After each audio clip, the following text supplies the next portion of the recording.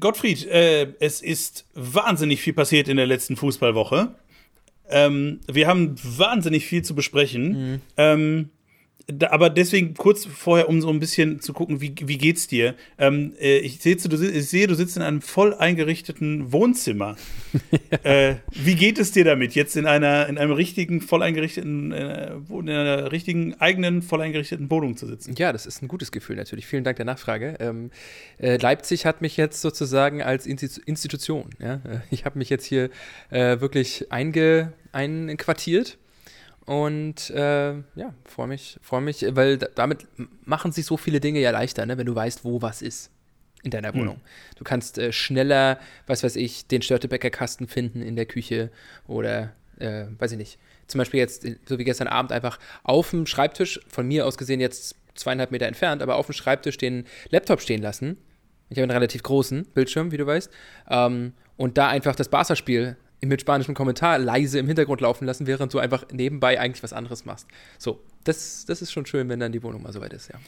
Hervorragend. Dann würde ich sagen, starten wir bestens, weil wir ja wissen, wo alles ist, mit einer neuen Folge Mittelfeldgeplänkel. Happy days are here again, the skies above are clear again. Let us sing a song of cheer again. Happy days are here again. Ja, ich gehe mal davon aus, dass du auch bei dir, wenn auch schon länger eingerichtet, weißt, wo was ist. Absolut. Also ich meine, ich wohne ja jetzt in dieser Wohnung schon seit fast 2 Jahren. Also von daher, da ist alles, wo ich es haben will, meistens. Also es ist nicht immer ganz aufgeräumt, aber grundsätzlich weiß ich, wo alles ist. Das Gute ist ja, wir sind ja große Freunde von sprachlichen Überleitungen in diesem Podcast und viel ist passiert. Allerdings gibt es in der Bundesliga immer noch ein sicheres Gefühl, wo was ist, nämlich vor allem in der Tabelle, wo wer steht. Da scheint es ja so bestimmte Bereiche, zumindest was den ersten und den letzten Platz in der Liga angeht, in dieser Saison, die nicht angegriffen werden. Da weiß man einfach, wo wer steht. Auch wenn die Bayern jetzt am Wochenende 2 Punkte liegen gelassen haben in Hoffenheim, zugegebenermaßen 3 Abseitstore geschossen haben. Aber eben nur 1:1. Dortmund hat das Spiel, sein eigenes Spiel gegen Bielefeld mehr sang und klanglos, ja. Also ohne Fanfaren und Pauken und Trompeten gewonnen. Also ein bisschen näher rangerückt und haben ja auch noch ein Spiel weniger, was sie jetzt unter der Woche noch nachziehen gegen Mainz. Aber versprichst du dir davon jetzt erneute Hoffnung? Natürlich nicht. Also nicht im Meisterschaftsrennen. Es gibt andere Entscheidungen, die sind spannender in der Bundesliga, wie in der zweiten Liga, wo wir ja gleich auch noch zu kommen. Aber es ist wie immer in den letzten Jahren wesentlich spannender, wer kommt in die Champions League und die Europapokalplätze, anstatt zu fragen, wer wird Meister. Ne? Also wenn wir da eben gucken auf Platz 4 und 5 mit Leipzig und Freiburg, haben wir da 2 Teams, die sich da einen erbitterten Kampf, Hoffenheim auch noch, einen erbitterten Kampf auf Augenhöhe leisten. Freiburg hat gewonnen gegen den VfL Wolfsburg mit 3:2. Fulminant. Sowieso. Also so viele, jetzt wieder Ausfälle, klar, alle. Es gibt fast keinen Verein in den ersten beiden Ligen, die momentan nicht irgendwie mehrere Corona-Ausfälle haben, teilweise ja sogar die ganze Mannschaft, sodass Spiele auch verlegt werden, wie jetzt zuletzt Dortmund gegen Mainz oder das Spiel vom HSV am Wochenende und so weiter. Aber auch Freiburg war gebeutelt und dass die dann das Spiel in letzter Minute gewinnen durch so einen Sahneschuss von Nico Schlotterberg, kommt unten in die Shownotes rein, wer die Sportschau oder was nicht geguckt hat am Wochenende, das lohnt sich auf jeden Fall. Absolut. Und vor allen Dingen ist beim SC ein Wort gefallen, das man im Profifußball nur noch super selten hört. Ja, Christian Streich hat seinen Vertrag verlängert. Nein, Dankeschön, Glückwunsch. Vertragsverlängerung mit einem Trainer, wollte ich sagen. Aber ja, so.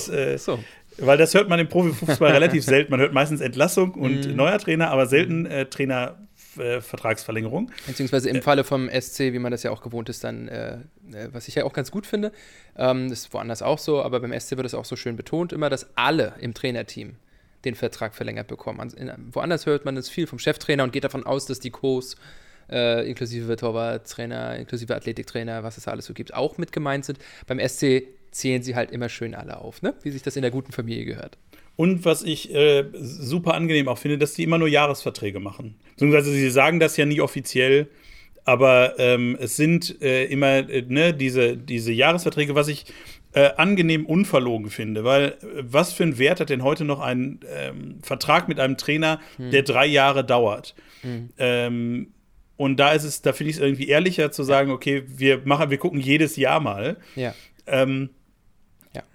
Ob das immer noch passt und ob beide Seiten noch Bock haben und wie auch immer. Dazu, also ich freue mich natürlich darüber, wie jeder andere, der es mit dem SC hält, auch total, weil ich natürlich nach wie vor glaube, dass Christian Streich immer noch eine absolute Bank ist, um es mal so zu formulieren, für diesen Verein und so weiter. Und so ähnlich wie bei Jürgen Klopp mit dem BVB kann man sich nicht so richtig vorstellen, was danach kommen soll, wenn der irgendwann mal nicht mehr da ist. Ne? Aber andere Vertragsthematik vom SC, wie siehst du die Möglichkeiten, dass Nils Petersen bleiben wird? Ich finde das grundsätzlich irgendwie schön als Edeljoker. Der hat halt in den letzten Jahren, weil das ist, glaube ich, die Rolle, die er haben wird in den nächsten Jahren. Aber ich finde das schön, weil er irgendwie zu Freiburg passt. Er ist ja auch schon seit Jahren jetzt da. Ich meine, da gab es diese Unstimmigkeiten wann war das denn, vor einem Vierteljahr oder so. Aber grundsätzlich, glaube ich, sollte Nils Petersen bei Freiburg irgendwann seine Karriere beenden. Ja, aber glaubst du, dass er weggeht? Ich meine, ihm werden ja, also der Sportclub auch da, du hast jetzt eben von Herrlich Unverlogen gesprochen schon, bezüglich von Jochen Seyer und Clemens Hartenbach, den Machern im Hintergrund, die haben ja auch ganz klar gesagt, wenn der Petersen nochmal woanders hingehen will, dann hat er sich das Recht verdient, dass wir ihn natürlich gehen lassen, wenn er das möchte. Und gleichzeitig ist, glaube ich, Christian Streich auch so direkt und ehrlich mit ihm zu sagen, wie du auch gerade eben schon meintest, das und das werden deine Spielanteile sein. Ich mache dir hier nichts vor. Nur weil wir dich irgendwie ganz gerne noch halten wollen würden und nachher bist du dann aber enttäuscht und wir setzen auf deinen Gentleman-Style, dass du dann aber nicht stunk machst, sondern ganz von vornherein mit offenen Karten spielen. Ja, das weiß ich nicht. Ich glaube, das kommt auch da mal wieder 5 Euro ins Phrasenschwein auf das Angebot an, ne? Wenn er irgendwo vielleicht noch mal die Möglichkeit bekommt, wo er eine Stammplatzgarantie kriegt, dann könnte ihn das bei einem Verein, wo er irgendwie nicht in der 4. Liga spielt. Also ich kann mir jetzt nicht vorstellen, dass er, keine Ahnung, zur SG Wattenscheid 09 geht, nur weil er da jetzt eine Stammplatzgarantie kriegt. Aber beim richtigen Angebot halte ich das nicht für ausgeschlossen. Aber auf der anderen Seite glaube ich, dass er sich ja grundsätzlich in Freiburg ganz gut angenommen fühlt. Gerade erst ein Haus gekauft nicht Ebnitz, sondern ich glaube irgendwo Richtung Norden. Das ist natürlich grandios für alle Leute, die sich in Freiburg nicht auskennen. Ist in Ordnung. Irgendwo am schönen Stadtrand hat er sich ein Haus gekauft. Ja. Nein, also von daher, ich wünsche es dem SC, ich wünsche es Nils Petersen und ja. Also ich glaube, das wird eine Personalie sein, so sieht's aus. Also selbst wenn er weggeht, lass ihn noch 2 Jahre woanders kicken und ich hörte ja oder du ja bestimmt auch, die Gerüchte mit dem FC Köln. Wo ich so dachte, ja, wenn dann so ein Verein wahrscheinlich. Die brauchen eigentlich Petersen nicht unbedingt zumindest dieses Jahr nicht, mit Modest da vorne, aber hatten ja auch immer wieder mal Stürmerprobleme, bevor Modest durch Baumgart so wieder ein bisschen erweckt wurde. So ein Verein sehe ich den Petersen nochmal, aber dann kommt er nach 2 Jahren wieder. Ganz einfach. Und sie haben ja nun schon so viel mit dem Zaunpfahl gewunken, dass sie für ihn dann eine Stelle auf der Geschäftsstelle oder sowas. Nachwuchsbereich sehe ich auch den Petersen total. Ja, sehe ich total. Trainer der U18 oder irgend sowas, ja, oder potenzieller Nachfolger von Christian Streich irgendwann, wenn der in Rente geht. Ja, ich weiß nicht, ob der Petersen ein Trainer ist. Ja, da sehe ich den Julian Schuster, der inzwischen ja diese Schnittstelle da eingenommen hat. Oder Johannes Flum oder solche Charaktere, die seit 1000 Jahren im Verein sind, der inzwischen ja auch der Kopf der 2. Mannschaft ist, obwohl er eigentlich noch viele Jahre hätte weiter hochklassig spielen können. Solche Leute sehe ich da, glaube ich, eher. Aber ja, da werden sie ihm neben dem Denkmal, was sie ihm erst noch bauen werden sie ihn da auch irgendwo institutionalisieren. Klar. Absolut. Dann ganz, ganz schnell noch natürlich, um bei diesem Kampf 4-5-6 zu bleiben. Leipzig mit 6:1 gewonnen gegen Greuther Fürth, was nach 7 Minuten nicht so aussah, weil da führte nämlich Greuther Fürth. Ja. Aber dann stand es bis zur Halbzeit auch schon 1:4. Ja, ich habe das Gefühl, Greuther Fürth hat aus den Erfahrungen, die sie gerade gegen Bayern gemacht haben, wo sie auch 1:0 geführt haben, nichts gelernt. Also man stößt einem schlafenden Drachen nicht ins Auge. So. Und ich halte das einfach für sehr gefährlich, solche großen Mannschaften zu triezen. Ja? Genau, also sollten sie einfach sofort nicht antreten. Sie sollten einfach hinten zumachen und nicht offensiv Fußball spielen. Was ist denn das für ein Quatsch, wenn man versucht, drin zu bleiben, ja? Ich glaube, jetzt ist auch egal. Wenn man 9 Punkte Rückstand hat, dann denkt man sich jetzt, wenn wir untergehen, dann mit wehenden Fahnen. Das haben sie aber unter Bo Svensson, als sie den geholt haben, in Mainz auch gedacht. Und dann weiß ja, was passiert ist. Ja. Ich habe gerade versucht, mir zu überlegen, wer geht denn gerade in der zweiten Liga mit wehenden Fahnen unter? Am ehesten noch die Ingolstädter, würde ich sagen.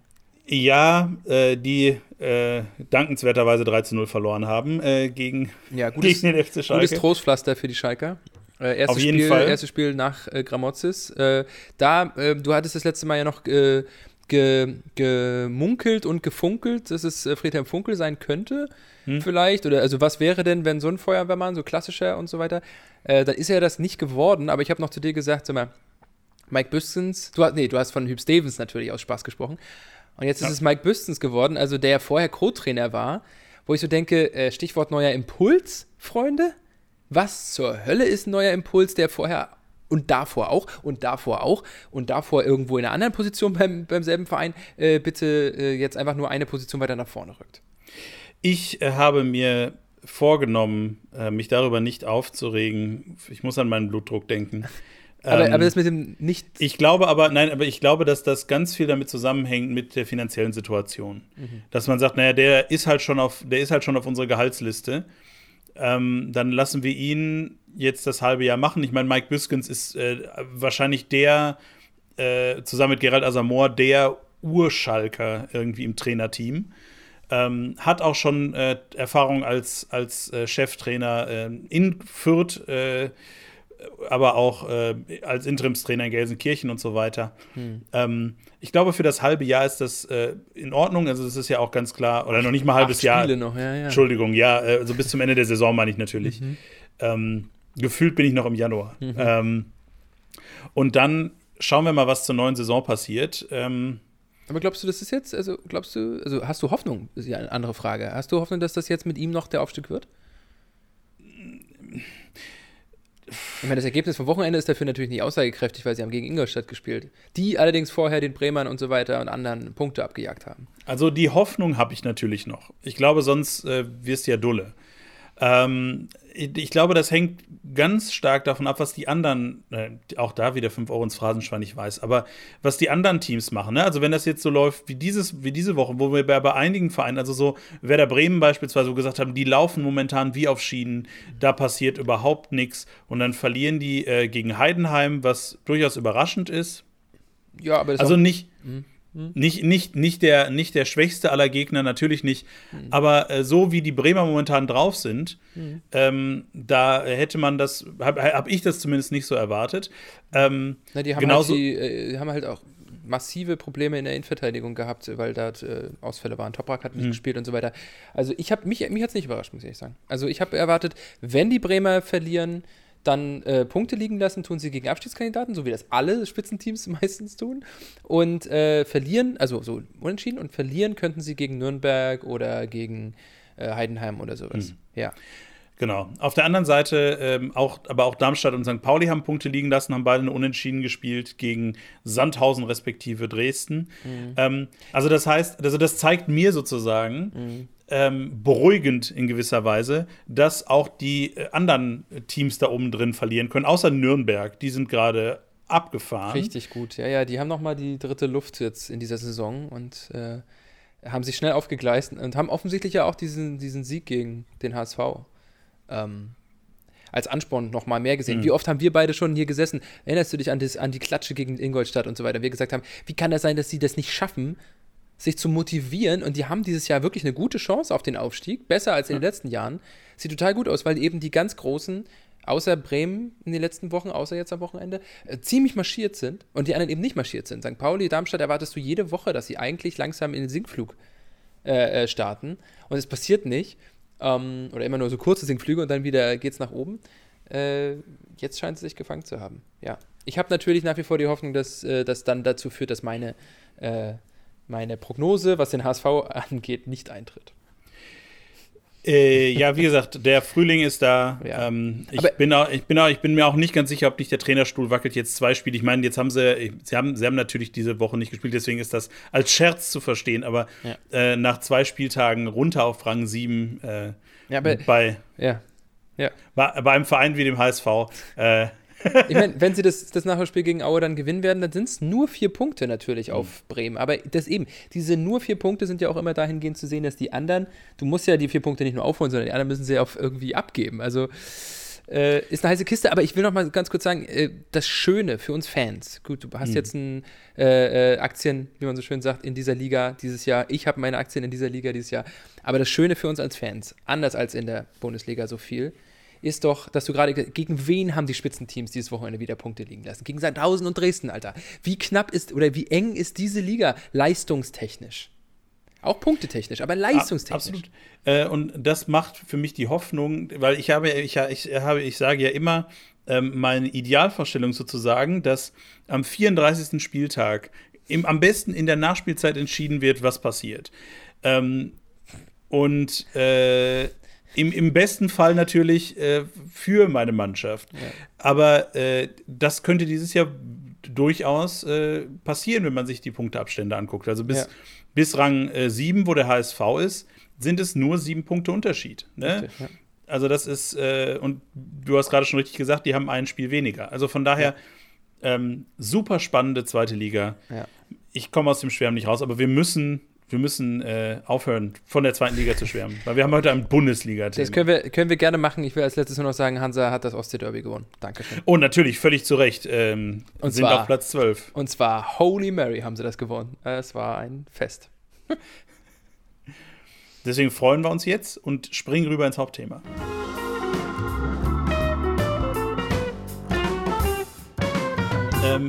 Den regelmäßigen Hörern, vor allen Dingen auch der letzten Wochen, wird vielleicht aufgefallen sein, dass wir dass wir jetzt gerade in unserem Vorgeplänkel sozusagen in der Bundesliga über einen Verein nicht gesprochen haben, über den wir sonst wirklich in den letzten Wochen auf jeden Fall jede Woche gesprochen haben. Ich denke auch. Ich finde, der VfB Stuttgart ist deutlich zu kurz gekommen.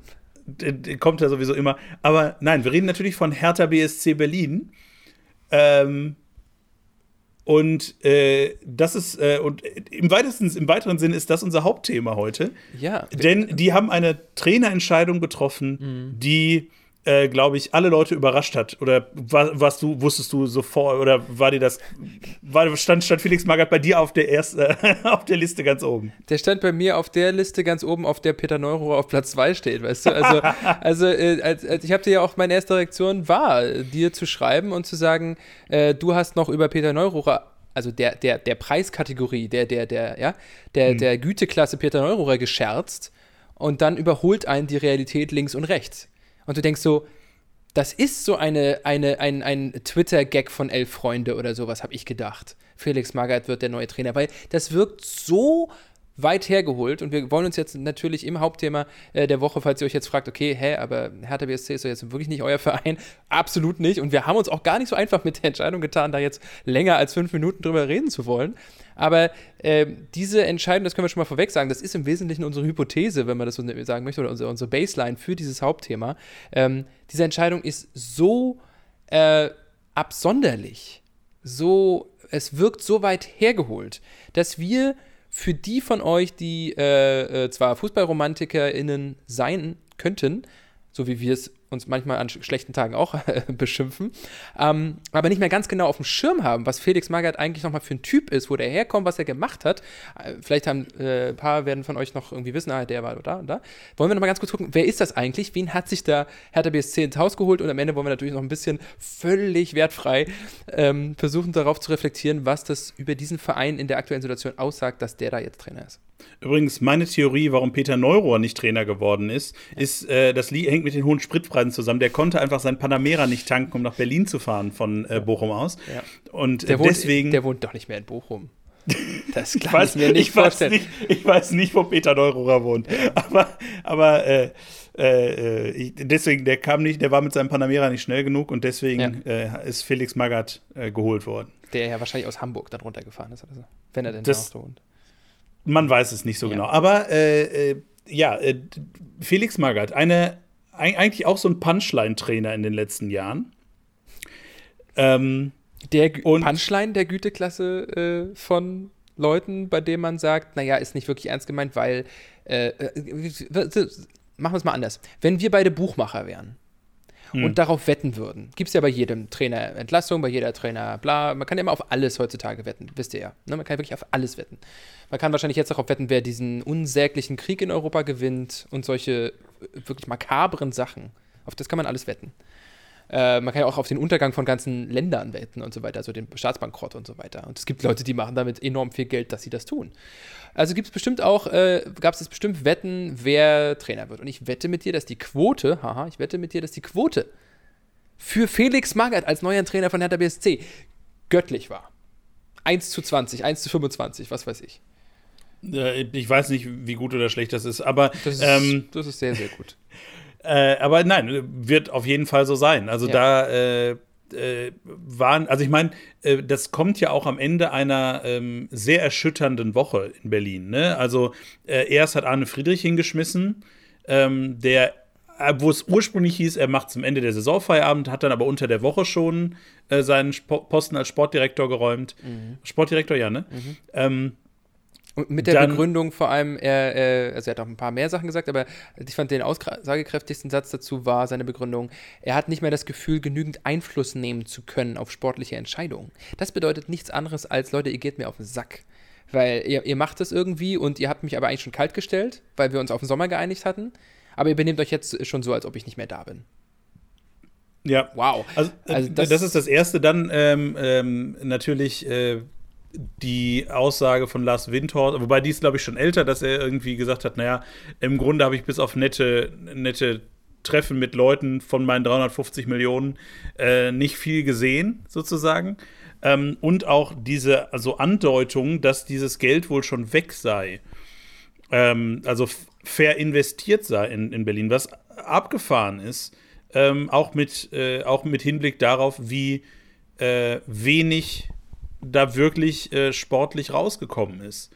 Also, dass sie jetzt auf Platz 17 sind, ist abgefahren.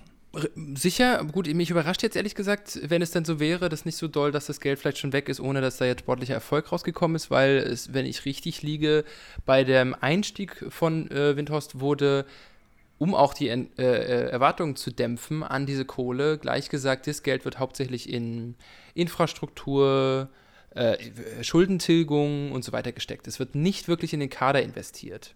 Und zumindest mal nicht kurzfristig, sondern wenn dann eher langfristig, also in Nachwuchs und so weiter. Ja.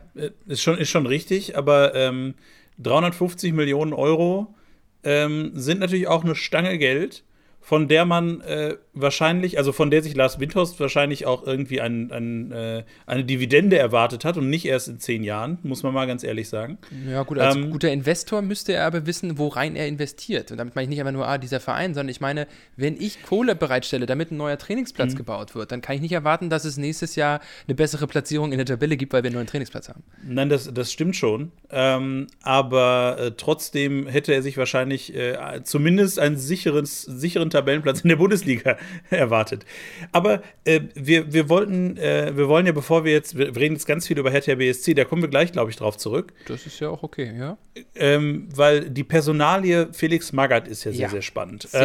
Also erstmal muss man nochmal sagen, der Mann ist jetzt 68, wenn ich richtig liege, und der ist seit seinen frühen Zeiten, also seit 50 Jahren ungefähr, ein steter Wegbegleiter der Bundesliga, des Profifußballs in Deutschland. Gut, die letzten Jahre, da kommen wir jetzt gleich zu, war er weniger aktiv, aber der Mann ist Europameister geworden, der ist zweimal Vize-Weltmeister geworden, ja, der hat die Champions League gewonnen, der hat die Meisterschaft, also mehrfach, der hat die Meisterschaft gewonnen, der hat den DFB-Pokal gewonnen, ist grundsätzlich ein erfolgreicher Typ. Genau. Mit welchem Verein als Spieler verbindest du ihn am meisten? Als Spieler mit dem HSV, aber auch nur, weil das der einzige Verein ist, von dem ich weiß, dass er gespielt hat. Ja. Bevor ich gerade auf die Wikipedia-Seite drauf geguckt habe, natürlich, um mir das alles nochmal zu vergegenwärtigen. Ja. Aber was ich mich, weil, da kommen wir wieder sozusagen zu unserer persönlichen Sozialisation. Was ist denn deine erste Erinnerung an Felix Magath als Mensch, so. Als Mensch. Na, ich glaube, als Mensch, weiß ich nicht, oder als Vereinstrainer wahrscheinlich, ja. Ne? Bayern-Trainer. Der Bayern-Trainer. Das weiß ich noch genau. Ich müsste quasi auch noch mal in seiner Vita nachlesen, wann welcher Verein. Ich weiß natürlich Wolfsburg, Meistertrainer 2009. 9, ja. Genau, das weiß ich natürlich auch, aber vorher Bayern-Trainer. In den Jahren, wo ich Bayern gelernt habe zu hassen. Na gut, vorher war ja Ottmar Hitzfeld Trainer. Da haben wir letzte Woche darüber gesprochen, dass wir diesen Grand Seigneur ja trotzdem auch ehren irgendwie und respektieren, weil er einfach, weil er vorher auch bei Dortmund trainiert hat, aber auch einfach, weil er ein sehr angenehmer Lörracher aus der Nähe von Freiburg ist. Aber Felix Magath bei Bayern. Damit habe ich ihn früh verbunden, ja. Ja, und wenn du, hast du ein Bild von ihm, von seinem Stil, wenn du das, also ohne jetzt großartig nachgeguckt zu haben, ja. Was für Worte kommen dir da in den Sinn? Worte. Wie wär's oder denn? Beschreibungen. Ja. Ich denke an Marxismus, Leninismus, ich denke an Doktrinen, Alleinherrscher, Caligula. Das sind so meine ersten ganz wild du hast jetzt ja nach einer Mindmap gefragt, mein Brainstorming, ja? Ja, und wie kommst du darauf? Also besonders Marxismus, Leninismus bin ich sehr gespannt. Auf Linie trimmen nach einer eigenen Doktrin, die man auf alle anderen überstülpt. Ja. Aber nein, ich weiß natürlich, worauf du hinaus willst. Also ich habe ihn vor allem für einen Machtmenschen gehalten. Also dessen Interesse darin besteht, möglichst viele Kompetenzen auf sich zu vereinen, weswegen er ja bei vielen Vereinen Sportdirektor und also das, was in England üblich ist, hat er ja auch versucht, in Deutschland zu etablieren. Also, dass man irgendwie Teammanager und Trainer gemeinsam ist, was ja in Deutschland nach wie vor keinen guten Ruf hat, wenn man das macht oder versucht. Das macht man im Grunde nur bei Fußballmanager, also im Computerspiel. Ja, genau. Obwohl, da simuliert man, glaube ich, auch die Spiele eher, oder? Wohl wahr. Nein, also ich wollte da gar nicht so direkt auf irgendwas hinaus, sondern ich versuche ein bisschen ein Bild zu zeichnen von Felix Magath, bevor wir sozusagen konkret werden an Beispielen. Weil wenn ich an Felix Magath zurückdenke, nur habe ich ja als Schalker noch mal auch eine andere Nähe erleben müssen. Da kommen wir später zu. Können. Aber natürlich als allererstes Quälix. Also dieses Vorurteil, oder man weiß es nicht, von ihm, dass er die Leute topfit wahnsinnig viel in Fitness investiert, wahnsinnig viel drillt, auf Linie bringt, ist vielleicht gar nicht so falsch. Ich finde da sehr schön das Zitat von Jan-Åge Fjørtoft 2000 bei Eintracht Frankfurt, der gesagt hat, ich weiß nicht, ob Felix Magath die Titanic gerettet hätte, aber die Überlebenden wären topfit gewesen. Das ist das eine. Das andere ist, wahnsinnig viele Spieler kaufen, wo man sich zu sehr häufig fragt, warum? Und da werden wir bei seiner Schalker Zeit noch zu kommen. Da gibt es nämlich einige ganz große, also die sind mir am präsentesten natürlich. Aber daraus dann aus diesem Pool von Spielern im Prinzip irgendwie eine manchmal erfolgreiche, manchmal nicht so erfolgreiche Mannschaft zu formen. Ja. Naja, also das ist auch so mein Bild. Also er hat bei Bayern erfolgreich trainiert. Er hat also quasi den Grundstein für diese dann, also damals das ist ja fast 20 Jahre her, die Bayern-Zeit, aber da haben sie noch nicht dann 10-mal am Stück die Meisterschaft geholt, aber damals ja schon sehr erfolgreich Fußball gespielt und natürlich ist sein persönlicher Haupttriumph oder eben seine Spitze, er war dann noch bei VfB, Bevorher, ja. Also, er war beim VfB, bevor er zu Bayern gegangen ist, ne? Ja. Ja. Genau. Und dann ist er bei Wolfsburg Trainer gewesen. Das ist natürlich das Highlight gewesen, also Meister zu werden mit einem Verein, der zugegebenermaßen in den Jahren zuvor immer gegen den Abstieg gespielt hat. Denn die Älteren werden sich erinnern, der VfL Wolfsburg war nie ein durchgängiger Europapokalanwärter, sondern war in der Regel, also in den Jahren, als Hansa noch in der ersten Liga gespielt hat und auch Schalke noch in der ersten Liga gespielt hat, da war der VfL ein Abstiegskandidat. Obwohl da Pablo Thiam und so weiter gespielt haben in der Innenverteidigung, ja? Ja, im Grunde hatte Wolfsburg für mich in meiner Wahrnehmung immer so ein bisschen einen ähnlichen Status wie Mainz, meinetwegen. Also das heißt so oder Hannover 96 in der Zeit. So ein grauer Mausverein, der sozusagen in einer durchschnittlichen Saison irgendwie 14., 13., vielleicht 12. wird, aber immer irgendwie mit dem Abstieg zu tun hat.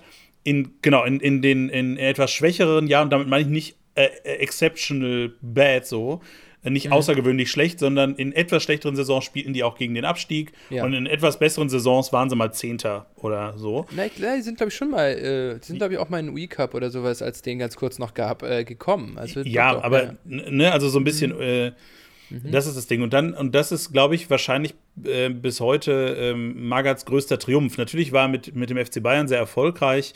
Er hat sicherlich auch Grundlagen in Stuttgart gelegt, wo er von 2001 bis 2004 war, die dann subsequent vielleicht auch zur Meisterschaft beigetragen haben, 2007.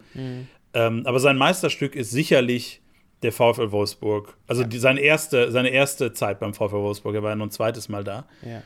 Wo er als Meister den Verein verlassen hat und dann nach Gelsenkirchen gegangen ist. Und ich glaube, das war auch gleichzeitig sofort das Ende bis zum gewissen Punkt seiner, ja, ich will nicht seiner Karriere natürlich, weil er hat ja weiterhin noch gearbeitet und so, aber seines Rufes als zwar jemand, der, wie du gerade gesagt hast, ein Machtmensch ist und Leute quält und viel Geld braucht für seine Art, ein Team zu formen, aber der damit halt eben auch sozusagen unumwindbar erfolgreich ist. Ja, das ist ja auch offensichtlich das Kalkül von Schalke damals gewesen. Ne? Also ja, absolut. Er hatte ja gerade erst bewiesen, dass das offensichtlich eine moderne, damals, darf man nicht vergessen, Magats Methoden wurden als neben der ganzen streitbaren Seite auch als total modern angesehen. Das war überhaupt so viel in Athletik. Er war einer der ersten Trainer der Bundesliga, die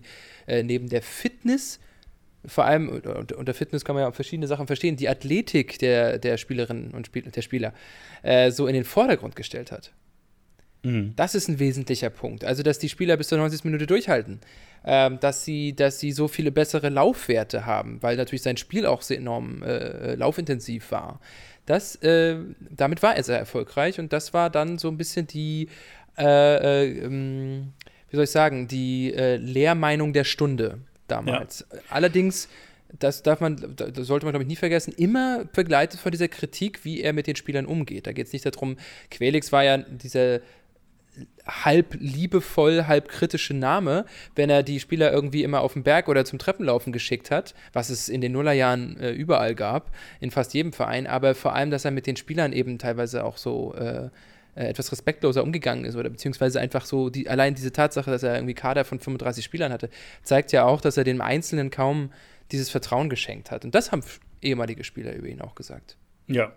Und das ist eben genau das Ding. Er war in Bayern damit erfolgreich und er war in Wolfsburg damit erfolgreich. Also vorher, was zumindest in meiner Erinnerung so ein bisschen verschwommen ist, und das ist mir jetzt erst wieder, wo ich mir seine Vita angeguckt habe, dass er vorher, vor Stuttgart war er 2 Jahre in Frankfurt, davor ein Jahr in Bremen und davor ein Jahr in Nürnberg und davor 2 Jahre beim HSV.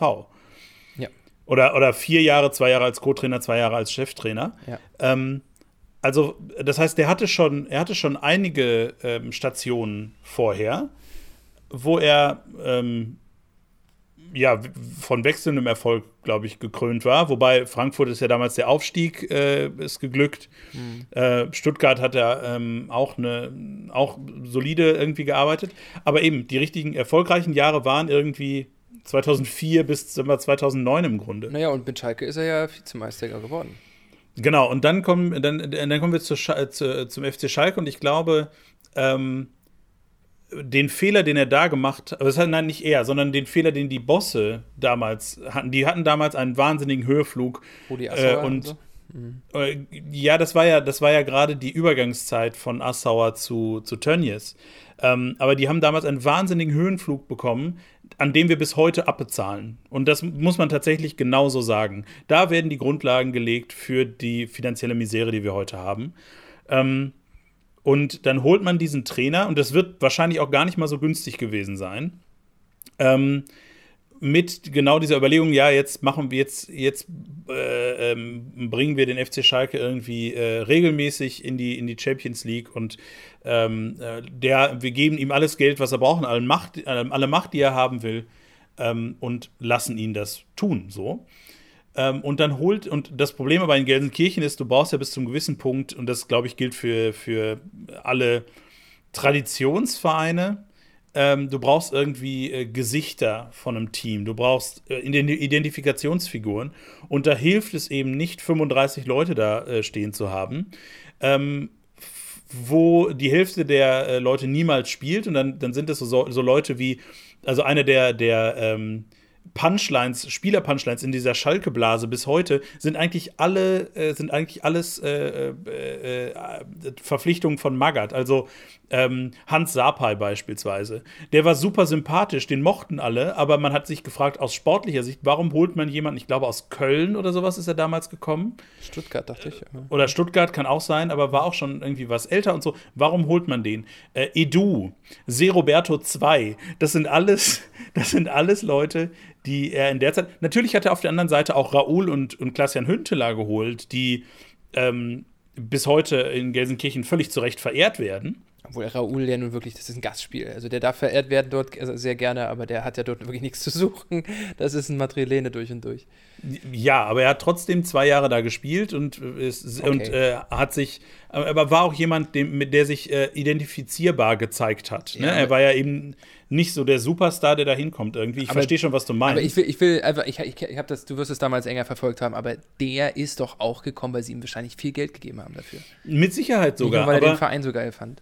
Mit Sicherheit sogar. Ich glaube, der hat sich gedacht, naja, ich bin jetzt, 33 oder 34, ich nehme jetzt noch mal 2 Jahre Fußball auf höchstem Niveau mit, weil das war ja das erklärte Versprechen von Schalke 04, wir spielen Champions League und du kannst noch mal Champions League spielen und du bist hier der unangefochtene Superstar. Mhm.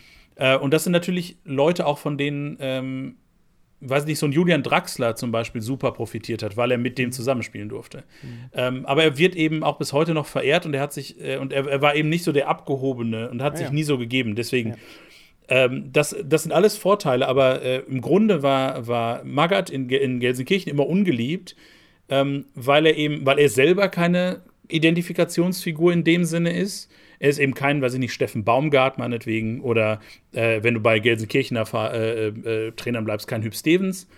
Aber er hat auch keine Mannschaft gebaut, die irgendwie super sympathisch ist. Mhm. Ja. Naja, dann ist er da irgendwann weggegangen, nachdem sie fast abgestiegen sind? Genau, er ist, so sehr abgestiegen, glaube ich, sind sie gar nicht. Sie waren irgendwie, weiß ich nicht, 10. oder 11. Das war nicht so eine geile Saison. Aber nach dem DFB-Pokal-Halbfinale, wo sie ins Finale eingestiegen sind und am Ende auch den DFB-Pokal gewonnen haben, das bis jetzt letzte Mal, glaube ich, gegen Duisburg? Gegen Duisburg mit einem glatten 5:0. Boah, dass ich sowas noch weiß. Das ist schlimm, wofür man seine Gehirnzellen verwendet, nicht wahr? So eine Mist zu wissen, wirklich. Und natürlich legendäres Halbfinale der Champions League gegen, ich glaube, Inter Mailand. Jeder Hardcore-Schalker wird Ich weiß, gegen Inter Mailand, Pandev hat mehrere Tore geschossen und José Mourinho hat in dem Jahr mit Inter Mailand die Champions League gewonnen. Ja, dann war es gegen Inter Mailand. Genau, und das war ja die Wiederauflage des UEFA-Cup-Finals 97 und so. Also von daher, er war auch nicht wahnsinnig unerfolgreich in dieser Zeit. Ja. Die unerfolgreiche Zeit kommt danach. Also danach geht er jetzt zurück nach Wolfsburg, da klappt das alles nicht so sehr. Und dann, finde ich, kommt ja die spannende Zeit, weil danach, für mich persönlich, verschwindet Magath aus dem Blickfeld. Sure. Er ist raus, fertig. Einfach, man denkt, er ist halt in Ruhestand gegangen. Genau, und dann war er beim FC Fulham, aber das habe ich nur so als Randnotiz irgendwie mitbekommen. Ja, das ist so, als wenn irgendjemand ein deutscher Trainer aus der Bundesliga, ein Ex-Trainer irgendwie in China Trainer wird. Ja, wobei er natürlich der erste deutsche Trainer in der Premier League war, ne? Auch das hat mich auch überrascht, aber. Aber Fulham ist ja eine Fahrstuhlmannschaft. Ja, aber auch da war natürlich das Versprechen, wir bringen die jetzt nach vorn. Die haben auch in der ersten Saison irgendwie, ich glaube, die sind abgestiegen, weil er das nicht mehr verhindern konnte und sind dann wieder aufgestiegen. Und dann hat das aber alles nicht so geklappt. Das heißt, da war er dann 2014 schon wieder raus, Ende des Jahres. Dann ist ja lustig, dass du China sagst, weil er ist dann nach China gegangen. Ja. Zu Shandong Luneng Taishan, auch ein Abstiegskandidat interessanterweise in der chinesischen Liga. Und dann, glaube ich, seine vielleicht spannendste Station. Was, kannst du dich daran erinnern oder ist das an dir völlig vorbeigegangen? Nein, ich weiß, dass er bei Flyer Alarm oder für Flyer Alarm von Austria hier Mühling, Dingsbums da. Admira Wacker Mödling, ja. Die meine ich. Die ja wiederum auch Würzburg Anteile haben. Also dürfen sie ja nach 50+1 nicht zu viele haben, aber sind ja auch Sponsor von Würzburg. Und er berät die. Also was auch so ein völlig... Was soll das denn heißen? Also, ja, das klang für mich damals so, wo ich das gelesen habe, dass das Flyer Alarm so ein bisschen einen auf Red Bull machen möchten. Das heißt, sie wollen die Würzburger Kickers übernehmen, oder sie übernehmen natürlich nicht, weil du hast schon richtig gesagt, 50+1-Regel oder so und so. Ja. Aber Würzburg spielt dritte Liga oder spielte damals dritte Liga. Momentan ganz, ganz fleißig gegen den Abstieg in der dritten Liga. Ja. Nachdem sie aus der zweiten letztes Jahr gerade erst abgestiegen sind. Ja. Aber damals, glaube ich, spielten sie dritte Liga, wo er angefangen hat, 2020. Die Idee war, hatte ich den Eindruck, dass er im Prinzip die gleiche Position hat wie Ralf Rangnick seinerzeit bei den Red Bull-Vereinen, also bei Salzburg und Leipzig, als verbindendes Beraterding, Manager-Gedöns. Aber das hat auch nicht lange gehalten. 24. März 2021 war dann Schluss. Aber das hab ich lustigerweise gar nicht mitbekommen, dass er da wieder weggegangen ist. Aber ja, wieso auch? Ich meine, das ist am Ende des Tages auch einfach wirklich nur eine Randnotiz, weil man ja, wie gesagt, seit so vielen Jahren, seit er bei Wolfsburg, eigentlich seit er bei Schalke dann jetzt gegangen ist, aber seit er bei Wolfsburg seit er nicht mehr Bundesliga-Trainer ist, denkst du musst auch nicht jedem Ex-Hansel hinterherlaufen oder so. Auch der Kicker muss das glücklicherweise nicht tun und tut es auch immer nur bei sowas dann wirklich in einer Doppelzeile im Sinne von Felix Magath ist nicht länger, was weiß ich, angestellt bei denen und denen. Das nimmst du so wahr und denkst du, okay, gut. Ich wusste, dass es diesen Menschen gibt. So als wenn sie jetzt sagen würden, Armin Fee trainiert nochmal in der finnischen ersten Liga. Was weiß ich, Rosenborg Trondheim oder sowas, weißt du? Norwegen. Die in Norwegen spielen, ja. Aber so, ja, du weißt, was ich meine? Toku oder so. Und dann denkst du, okay, cool, dann hat Armin Fee wohl nochmal Bock, woanders zu trainieren. Naja, gut, damit kommen wir aber zu Felix Magath heute. So ist es. Absolut überraschend, dass er bei Hertha BSC anfängt. Aber was sagt das aus deiner Sicht? Ich möchte noch, du kannst ja jetzt schon mal über die Frage nachdenken, was das über Fredi Bobic und den Verein aktuell aussagt. Vor allem nachdem der jetzt ja schon der dritte Trainer in dieser Saison ist und Tayfun Korkut alles andere als erfolgreich war. Und das, was aus meiner Sicht fast schon mit einer selbsterfüllenden Prophezeiung einherging, weil man auch diesem Mann ja vorher schon gesagt hat, es kann eigentlich nichts werden, der vorher auch 3 Jahre kein Trainer war. Korkut hatte die letzte Anstellung vorher 3 Jahre nicht. Also die zuvor 3 Jahre das letzte Mal. Was sagt das über den Verein aus? Aber ich will noch ganz kurz sagen, dazwischen, das letzte Mal, als Felix Magath, neben der Tatsache, dass er immer wieder mal Anstoß zu irgendwelchen unsinnigen Debatten im Fernsehen gibt, also er war jetzt ja eher so als Experte immer wieder eingeholt, ob es jetzt darum ging, ich erinnere mich, dass er sich da auch zu Löw damals geäußert hatte, da wurde so viel auf ihn dann hingewiesen, dass der Oberexperte Felix Magath gesagt hat, dass man Löw hätte viel früher schon entlassen müssen oder gehen lassen müssen. Bla. Also einfach so ein Dampfplauderer in irgendwelchen Talkshows. Ne? So habe ich ihn zuletzt wahrgenommen. Genau, ein Schlagzeilengeber eigentlich. Ja, genau.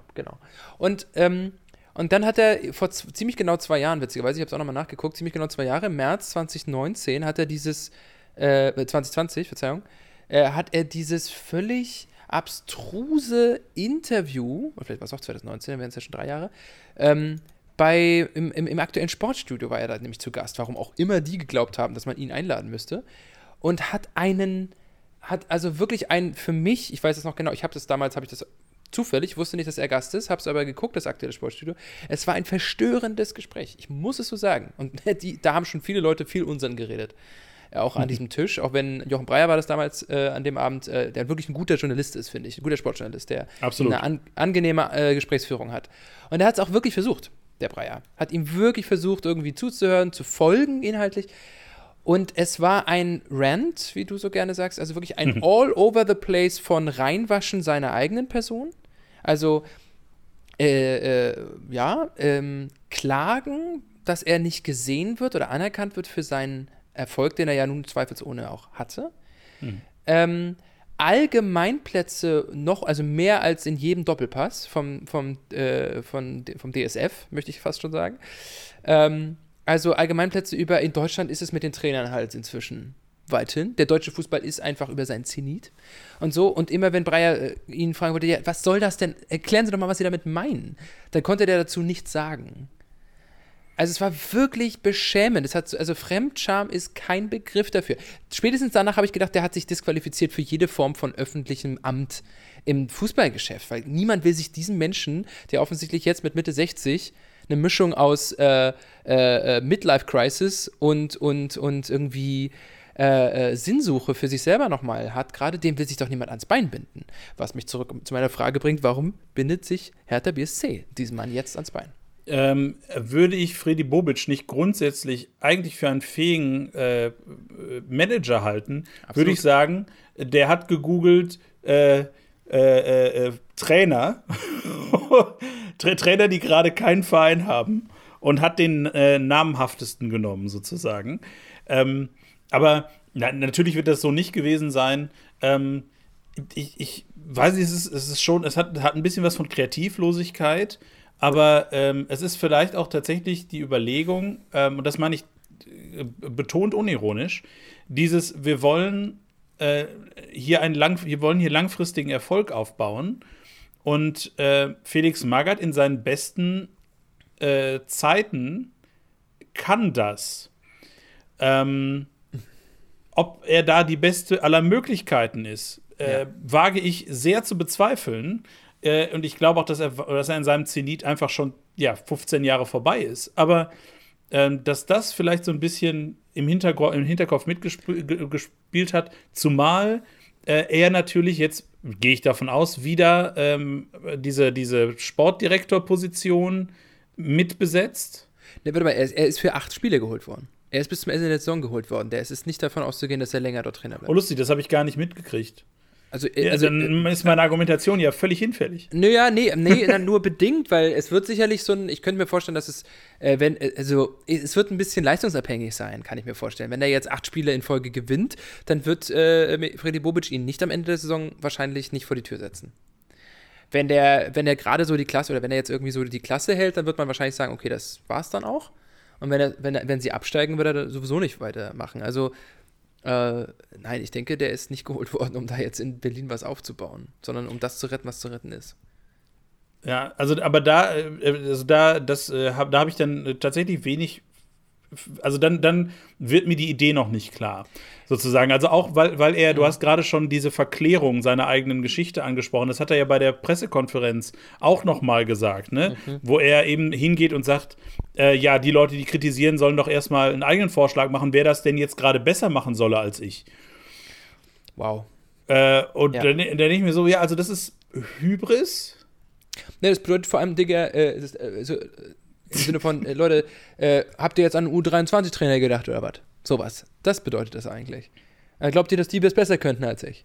Also das ist schon, das ist aus so vielen Hinsichten so fragwürdig. Du sagst kreativlos, ich denke mir, es ist aber witzigerweise auch total kreativ gleichzeitig, ne, von Fredi Bobic. Ja, also es ist ja eine so weil es so unwahrscheinliche Lösung, dass es ja schon wieder total kreativ ist, diesen Mann aus dem Hut zu zaubern, den niemand auf dem Schirm hat. Um das sozusagen jetzt nicht, weil ab hier müssen ja alle Leute, die das jetzt hören, sich ihre eigenen Gedanken machen und ich stimme Christoph Biermann, der dazu so einen schönen Kommentar für 11 Freunde geschrieben hat, total zu, der sagt, mindestens mal werden die nächsten Wochen in der Bundesliga total unterhaltsam. Da können wir wirklich Fredi Bobic nur dankbar sein, dass wir dieses Geschenk in einem ansonsten so bedrückenden ersten Jahresviertel von 2022 dieses Geschenk bekommen haben, muss man so zynisch oder sarkastisch ist es, sagen. Aber es gibt eine These, mit der würde ich dich jetzt gerne noch kurz konfrontieren und zu dieser Nominierung von ihm. Und zwar, was es in der Vergangenheit schon häufig gegeben hat, dass du sehr prominente Namen holst, Huub Stevens auf Schalke, vielleicht auch. Roberto Di Matteo auf Schalke, aber ist egal. Meinetwegen, nein, aber der wurde ja für längerfristig geholt. Ich meine als Feuerwehrmänner, dass du einen prominenten Ex-Trainer entweder holst bei einem Verein, der mit dem Verein dann schon viel so dieses Ganze, was jetzt auch so ein bisschen Mike Büskens die Karte da gezogen wird mit ihm. Du holst eine Person, die jetzt ganz viel Kritik, aber natürlich auch ganz viel Limelight auf sich vereint. Und damit nimmst du dieses Licht ein bisschen von der Mannschaft weg. Also projizierst jetzt ganz viel,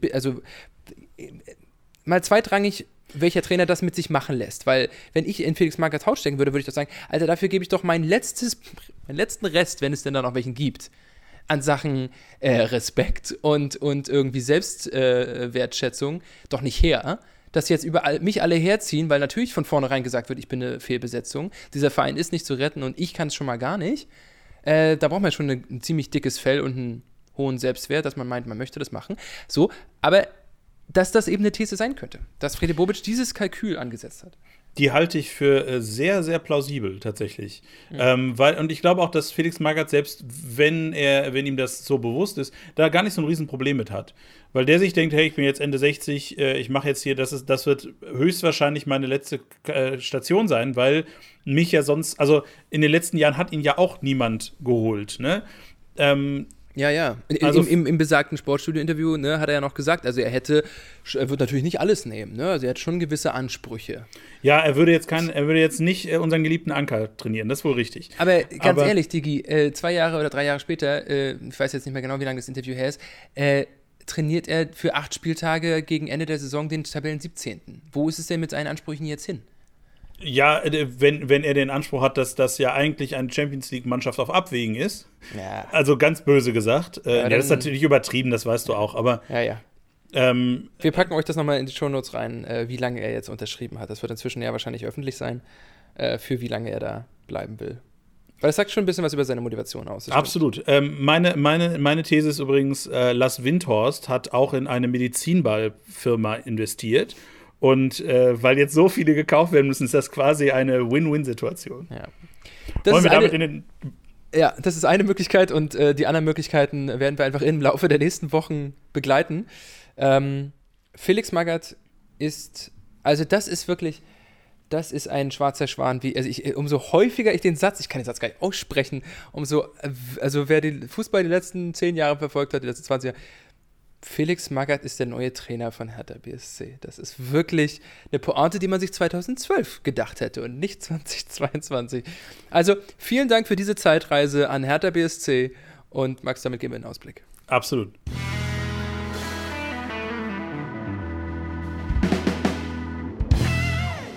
Wo wir natürlich ganz kurz auch auf Hertha BSC gucken, die spielen nämlich gegen Hoffenheim und werden wahrscheinlich, sind wir mal ganz ehrlich, da jetzt nichts reißen können. Weil Hoffenheim hat schon Bock, international zu spielen, glaube ich. Haben sie. Also, ich meine, auch wenn sie gegen Bayern wirklich glücklich gepunktet haben, sehr glücklich, aber mal sehen, ne? Trainereffekt und so, ne? Also neuer Impuls und so, ne? Also mal gucken, ob das was wird. Ja. Von daher, das ist, glaube ich, durchaus ein interessantes Spiel, tatsächlich. Ja. Ähnlich wie, finde ich persönlich, und da magst du mir vielleicht widersprechen, Bochum gegen Mönchengladbach am Freitag. Nö, das ist Abstiegskampf, also da wird's scheppern. Wo sich ja jetzt Adi Hütter sozusagen beim letzten Spiel dass man ja, wie war das? Ich habe so ein schönes Wort gefunden für das Spiel Hertha gegen Gladbach letzte Woche. El Entlassico. Weil irgendwie halbwegs klar war, dass wer auch immer verliert, wird seinen Job verlieren. Glaubst du, dass Adi Hütter wirklich so knapp davor ist? Nein, glaube ich nicht. Aber ich fand es trotzdem amüsant, dass man das so genannt hat. Natürlich. Ja. Von daher, deswegen, da bin ich gespannt, was da passiert. Ja. Und Ja, ansonsten weiß nicht, ob du in der Bundesliga noch irgendein Spiel hast, worüber du zwangsläufig sprechen möchtest. Ja, mal gucken, was die Dortmunder unter der Woche noch machen, ob sie ihr Mainz-Spiel jetzt, wo Haaland wieder zurück ist, auch noch gewinnen. Ja. Nein, ich denke, es wird, also der Abstiegskampf wird auch wieder spannend, das freut mich irgendwie. Ist immer schön, wenn es wirklich eng bleibt. Bis zum Ende, hast du ja schon am Anfang gesagt, dass Stuttgart gewonnen hat. Ich mag den VfB ja nicht besonders. Dass Stuttgart aber gewonnen hat, jetzt zuletzt, macht es natürlich da unten wieder schön eng. Also es zieht Hertha mit rein. Die Augsburger müssen noch enorm aufpassen. Bielefeld jetzt wieder verloren und so weiter. Also es wird bis zum Ende da, glaube ich, ganz schönes Herzschlagfinale. Absolut. In der zweiten Liga ist das Topspiel wirklich das Topspiel. Es ist nämlich der erste gegen den dritten, Darmstadt gegen Bremen. Glaubst du, das ist eine Vorentscheidung? Oh, nee, Vorentscheidung ja nicht, weil ich glaube ja an deine These, dass es auch bis zum Ende. Ich glaube nicht, dass bis zum Ende alle 3 Aufstiegsplätze so eng bleiben wie jetzt gerade. Das glaube ich nicht. Ich glaube, da wird sich punktgleich alle übrigens. Sind punktgleich. Ja, das wird nicht passieren. Das glaube ich nicht. Ich glaube, dass sich da jetzt nach und nach, wir haben noch 8 Spiele auch in der zweiten Liga, wenn ich richtig liege, da werden sich jetzt also eine Mannschaft wird sich absetzen. Ich habe noch nicht so ganz raus, wer. Wenn St. Pauli den Schwung wieder kriegt, nachdem sie Anfang des Jahres geschwächelt haben, dann wird es St. Pauli sein.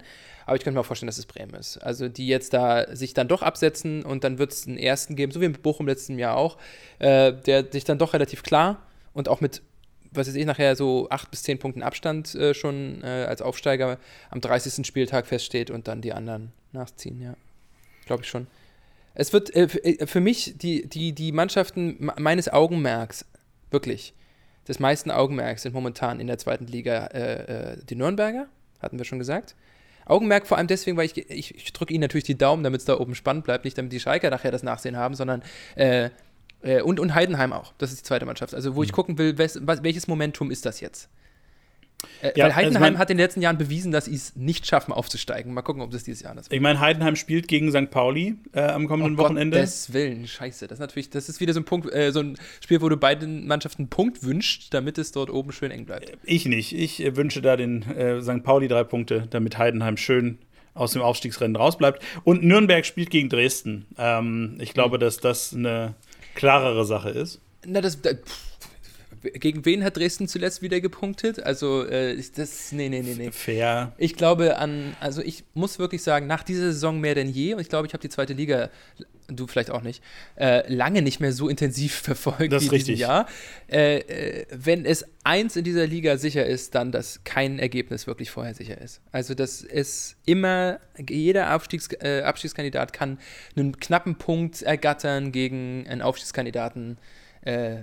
Abschiedskandidaten können gegeneinander spielen und es wird völlig deutlich, gibt es auch, dass jetzt eben Hansa zum Beispiel auf Schalke gewinnt oder jetzt gegen Kiel wieder gewinnt und so weiter, ist alles nicht vorhersehbar. Und die, mein Guter, werden am Ende auf Rang 16 stehen, ich sag's dir. Das wird ganz spannend noch zu gucken sein. Was übrigens auch eine wahnsinnig spannende Liga ist, wie wir wissen, ist die Verbandsliga Mecklenburg-Vorpommern. Und da gucken wir jetzt hin. Neues vom Anker. Traditionell spannend, also war schon immer. Natürlich, wissen wir alle, die wir seit dieser Saison uns mit der Verbandsliga Mecklenburg-Vorpommern beschäftigen. Zu Recht, und da hat unser FC Anker Wismar gespielt gegen den SG Aufbau Beutzenburg. Ja. Die auf Rang 15 der Tabelle stehen, also auf dem zweitletzten Tabellenplatz, und 3 Punkte geholt haben in der gesamten Saison. Aha. Und da ist auch nicht ein einziger Punkt dazugekommen. Denn unser FC Anker hat mit seinem Lieblingsergebnis gewonnen, 4:0. Ja, ganz klar. Wie schon in der Woche zuvor gegen den FC Förderkader René Schneider. Aha. Allerdings war das schwerer wahrscheinlich zu erreichen als gegen Beutzenburg. Das steht zu behaupten. Ja. Denn, der SG Beutzenburg, wie gesagt, 15. mit minus 43 Toren auch. Nur der SV Waren ist noch schlechter mit 2 Punkten. Sagen, mit 3 und minus Punkten 64 Punkte. Mit 3 Punkten wärst du normalerweise Tabellenletzter, aber wenn Waren natürlich nur 1 Punkt hat, dann ist es eben auch 2 inzwischen, okay, Glückwunsch. Dann ist es natürlich auch schwer, Letzter zu werden. Ja, also scheint so ein bisschen, dass dem Anker jetzt nicht komplett der Stecker gezogen ist, weil sie ja erklärt haben, dass sie auf einen möglichen Aufstieg verzichten würden. Das bedeutet vor allem ja in der Tabelle. Genau, das bedeutet in der Tabelle, dass sie immer noch Zweiter sind mit 32 Punkten. Der erste FC Neubrandenburg ist mit 33 Punkten Erster mit der gleichen Tordifferenz, beide plus 31. Aber Anker hat ein Spiel weniger. So ist es. Anker hat ein Spiel weniger, weil sie das Spiel ja vor 2 Wochen gegen den SV Pasto, die Dritter sind, absagen mussten wegen Corona-Fällen.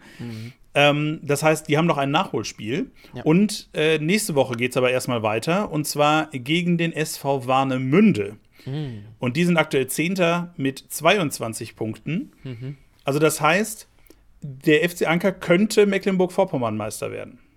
Nach wie vor. Nach wie vor. Also, und ich meine, gibt es irgendein Spiel, was mehr nach Mecklenburg-Vorpommern klingt als Wismar gegen Warnemünde? Selbst für Leute, die nicht aus diesem Bundesland kommen, das sind Orte, die hat man vielleicht schon mal gehört. Warnemünde natürlich, weil da die Fähre und so weiter ausläuft. Oder warum auch immer man Warnemünde kennen könnte, finde ich, kann man kennen. Wismar ja irgendwie auch als Hansestadt. Ja, das ist schön. Ach, herrlich, da wäre ich gerne da und würde mir das angucken. Wir schauen, wie das nächste Woche ist. Die spielen am kommenden Samstag um 13 Uhr und dann werdet ihr natürlich hier wieder informiert nächste Woche. Natürlich. Bei einer neuen Ausgabe von Mittelfeldgeplänkel, denn das war die heutige. Wenn ihr Nachrichten habt an uns, dann könnt ihr das natürlich entweder kommentieren unter diesen lustigen Kommentarfunktionen, entweder bei Instagram oder bei Spotify. Ich weiß gar nicht, ob man bei Spotify kommentieren kann, aber Apple Music, irgendwo kann man bestimmt kommentieren. Und wenn ihr so oldschool seid wie ich, könnt ihr auch eine Mail schreiben an mittelfeldgeplänkel@gmx.de, Mittelfeldgeplänkel wie gehabt mit AE. Ja. Und dann kommt das auch bei uns an. Dann kommt das wahrscheinlich auch bei uns an, ja. Es sei denn, Mittelfeldgeplänkel ist ein langes Wort, da kann man ziemlich viele Tippfehler machen. Also müsst ihr einfach probieren und schauen mal. Zur Not gibt es so ein Mail konnte nicht gesendet werden zurück. In diesem Sinne würde ich sagen, es war mir eine Freude, Gottfried. Wie immer. Ich gehe jetzt Medizinbälle kaufen und wünsche dir einen schönen Abend. Ja, ich quäl dich nicht zu sehr. Ich freue mich nächste Woche, bin sehr gespannt, was die erste Spieltagspressekonferenz von Felix Magath alles so mit sich bringt. Ja, also bis dahin. Macht's gut, tschüss.